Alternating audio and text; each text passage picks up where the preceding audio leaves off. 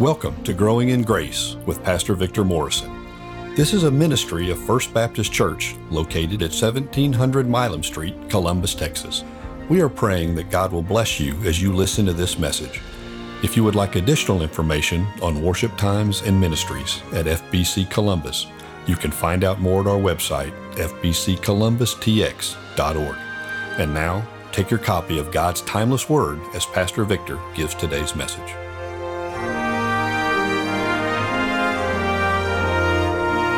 Good morning. Would you turn with me to Matthew, not to Galatians? We'll be back there, Lord willing, next Sunday, but Matthew chapter 15, verses 21 to 28. Sometimes the Lord just says, this is what I want. And so you gotta go with it, even if it's outside of your series. This Canaanite woman asked Jesus to help her daughter in the right way. She somehow phrased this whole prayer and she offered her prayer in the right spirit with the right heart. There's so much we can learn from her. Even though she was a Gentile and not a Jew, even though she was living in the region of Tyre and Sidon, not Israel, Jesus noticed her approach. And we'll see in a moment, he actually answered her prayer. So let's listen to Matthew's inspired account of how this mother loved her daughter so much that she went to Jesus on behalf of her daughter's struggles. Would you stand in honor of God's word? Let's read this. You can follow along in your copy. I think we'll have it on the screen there for you. But Matthew 15, verses 21 to 28, this is what it says. And Jesus went away from there and withdrew to the district of Tyre and Sidon. And behold, a Canaanite woman from that region came out and was crying, "Have mercy on me, O Lord, Son of David. My daughter is severely oppressed by a demon." But he did not answer her a word. And his disciples came and begged him, saying, "Send her away, for she's crying out after us." He answered, "I was sent only to the lost sheep of the house of Israel." But she came and knelt before him, saying, "Lord, help me." And he answered, "It's not right to take the children's bread and throw it to the dogs." And she said, "Yes, Lord, yet even the dogs eat the crumbs that fall from their master's table." And then Jesus answered her, "O woman, great is your faith. Be it done for you as you desire." And her daughter was healed instantly. Let's go to the Father in prayer. Lord, your disciples gathered around you one day and they asked you to teach them how to pray. And so, Father, we want to come as your people this day, February 13th, 2022, and we want to say we need to learn more about how to pray for those that we care about. And so, Lord, would you let your word, it's living, it's active, let it come alive today in each of our hearts and our minds. Maybe help us to notice something we've never seen in this passage before. But especially, I pray you would strengthen our walk with you, strengthen our communication to you.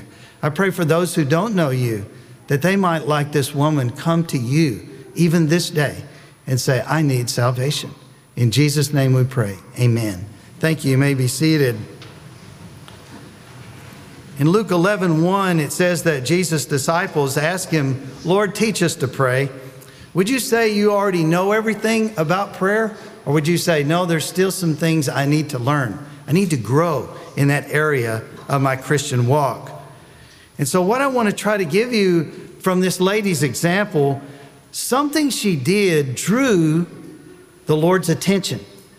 What kind of ways can we ask God for what we're looking for in such a way that it will draw God's attention to our prayers? So I want you to listen as I share some of these things that I noticed in this great passage. First, the Lord heard her prayer because she came to him with her tears. She came to him with her pain. She came to him with her burden. And it says simply that she came out and was crying. That's all it says. She came out and was crying. In the New Testament, there are two Greek words that are used for cry. One is kradzo, the other one is boao. Kradzo is the word that was used when Peter was in the boat with the other disciples, and he was amazed Jesus could walk on the water. And so Jesus said, "Come to me." And so Peter gets out of the boat. He starts walking on the water. But then the wind and the waves, they began to kick up. So he took his focus off of Jesus. He looked at the waves, he looked at the wind, and he began to sink. And so all he could say was, it says he cried out. And he said, "Lord, save me." And the Lord reached down and he saved him just in time. That's one use. That's kradzo. Boao is a blind man. He heard that Jesus was passing by. He was crying out, and they were telling him, "Shh, be quiet. We don't get excited at church." No, that's not where they were. But anyway, he said, "Quiet." He's a blind man. He wanted Jesus to heal his blindness. And so you know what it says he did? He cried out all the more. And so that word is boao. So the difference between the two words, kradzo and boao, is one is a loud, deafening cry, like the blind man. You tell me to be quiet, I'm going to even say it louder. But then Peter, his was not a deafening cry. His was a desperate cry. I'm telling you, this woman in this passage, she couldn't fix what was going on in her daughter's life. And so she's like, "Lord, please, I'm crying out to you. I'm bringing my pain to you." Is there anything like that in your life? David learned a long time ago that when the righteous cry, when they cry for help, the Lord hears and delivers them out of their troubles. You know, I don't know if you continue to learn things. Like I was saying, let's learn together today about prayer. But I learned something a few nights ago when I was talking across the table to some people. And that is that, did you know that tears actually have different patterns, different shapes? There's medical research that has been discovered that say that tears are not all alike. Joseph Stromberg of the Smithsonian College of Arts and Sciences discovered that there's a variety of patterns to our tears. If you were to put them under the microscope, what you would discover is that tears of grief, they have one pattern, whereas tears of change, they have another pattern. Tears when laughing, tears when you feel overwhelmed or angry, tears from even slicing onions. All of these kind of things, they have their own distinct pattern. Why would God do that? Why would God design our tears like that? You know, I think it tells me He knows. He knows why you cry.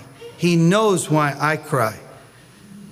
You know, God cares about our pain so much that with the tears, do you know, have you ever studied this? There's something called enkephalin. We don't use words like that in Tennessee, but I tried all week to get it down. Enkephalin, okay? But what it does is it eases the pain. Did you know that it's like this protein hormone that's natural that God put there so that when you cry, God kind of says it's going to be all right. Eases the pain. Another word of truth in case you feel that God doesn't care that you cry. Oh, yes, He does. Psalm 56:8 says He actually puts our tears in a bottle and He writes them in a book. Psalm 56:8 says, "You've kept count of my tossings, put my tears in your bottle. Are they not in your book?" Oh yeah, that's our God. This Valentine's Day, celebrate His love for you, that even when you're in pain like this woman, God says, "I see your pain. I know you're hurting. Come talk to me about it." Let's move to a second thing that the woman did. The Canaanite woman also modeled a second approach to the Lord that I feel like it's irresistible to God. Whenever we come with a contrite spirit, whenever we come broken over our sin, whenever we come repentant, what was the first thing she said? "Help my daughter." No, that wasn't the first thing she said. Let's look at it. What was the first thing she said? Have mercy on me, O Lord, Son of David. Isn't that amazing? Her daughter was demon possessed. So I'm sure that her daughter had done a lot of, let's say, mean things, a lot of evil things perhaps. So it would have made sense if she'd have said, have mercy on my daughter. But not this lady, not this mom.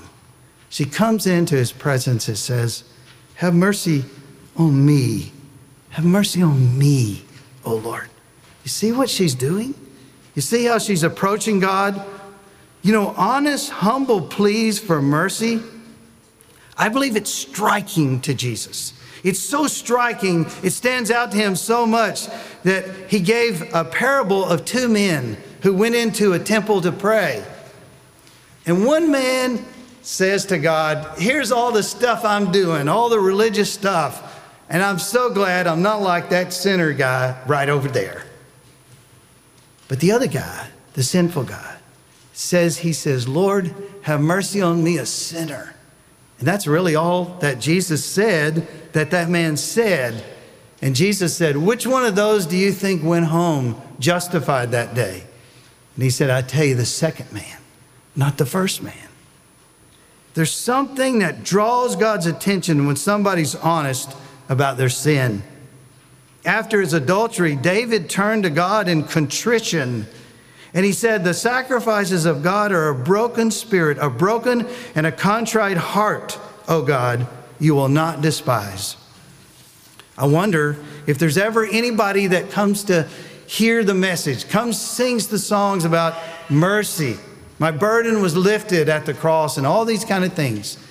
And yet for some reason in your mind, you're thinking, I don't think God wants me to come up there to trust Christ. I don't think he wants me to stand in front of other people and say, I need mercy.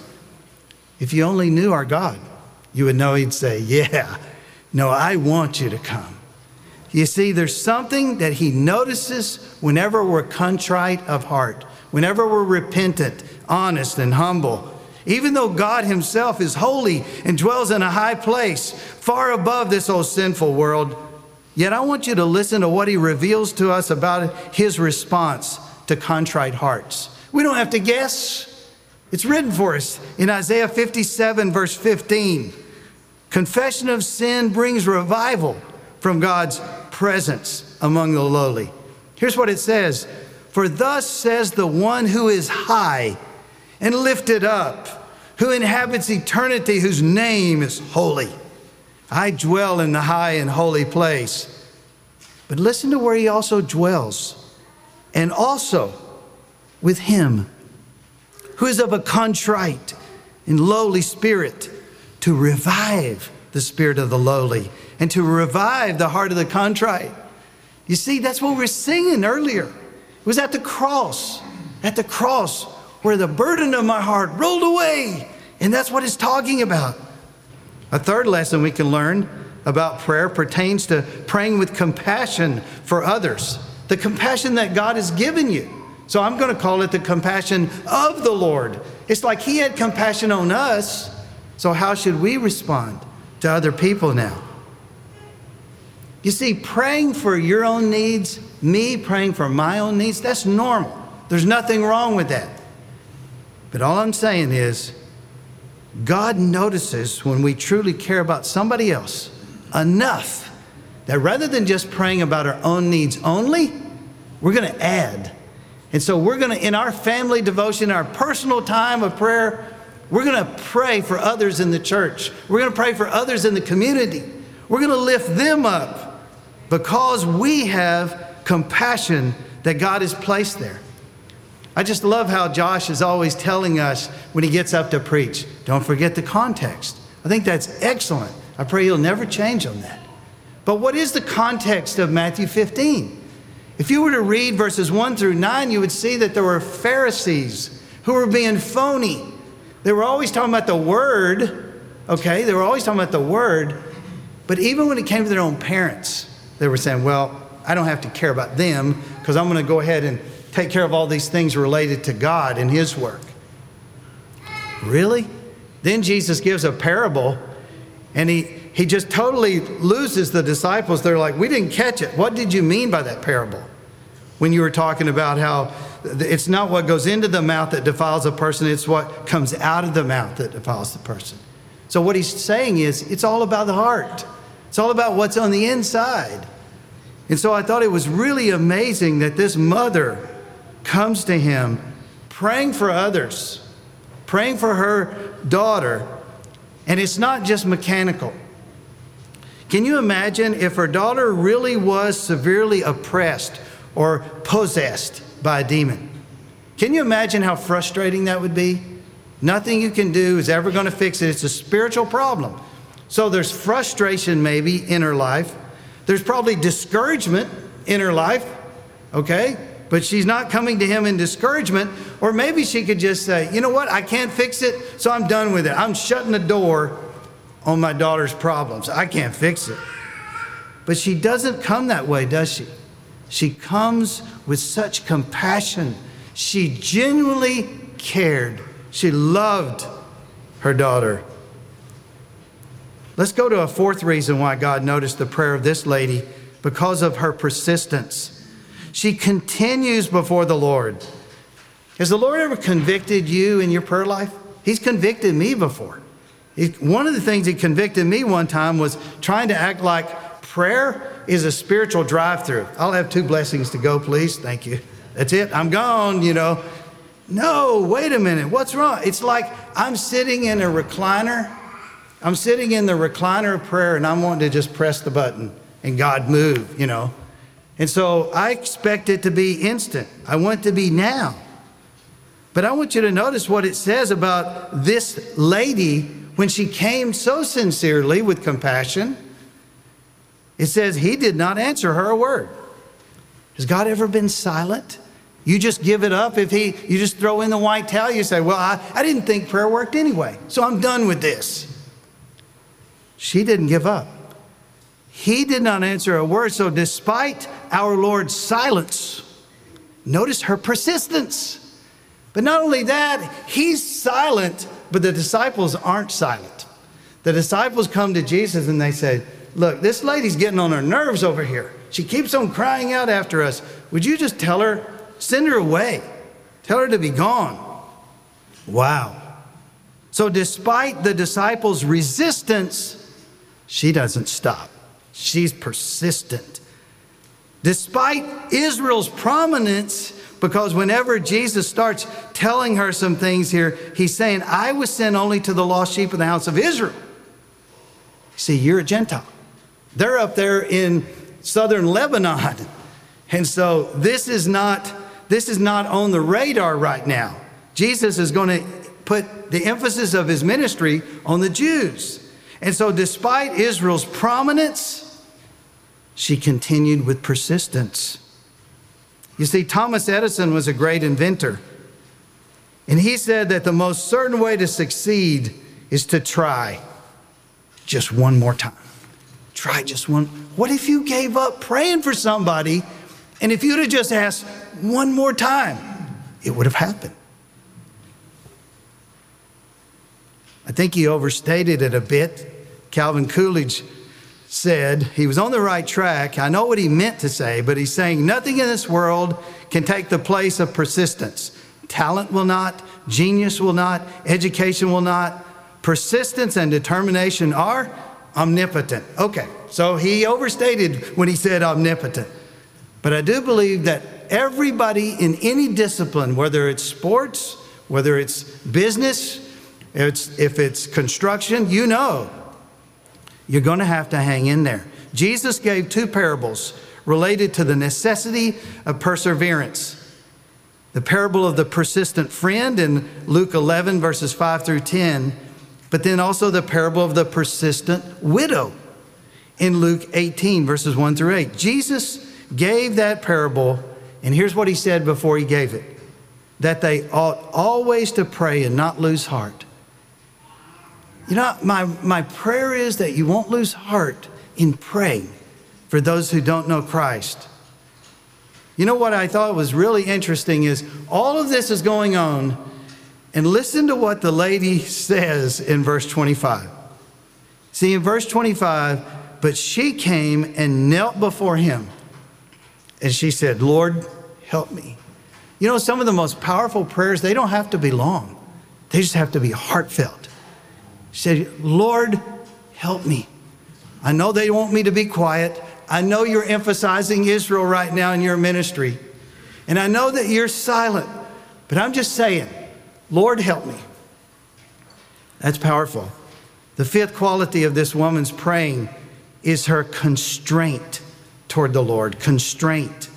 Constraint is a synonym for humility or modesty. It refers to the repression of natural impulses and feelings because there's something higher than those feelings, something more noble than those responses.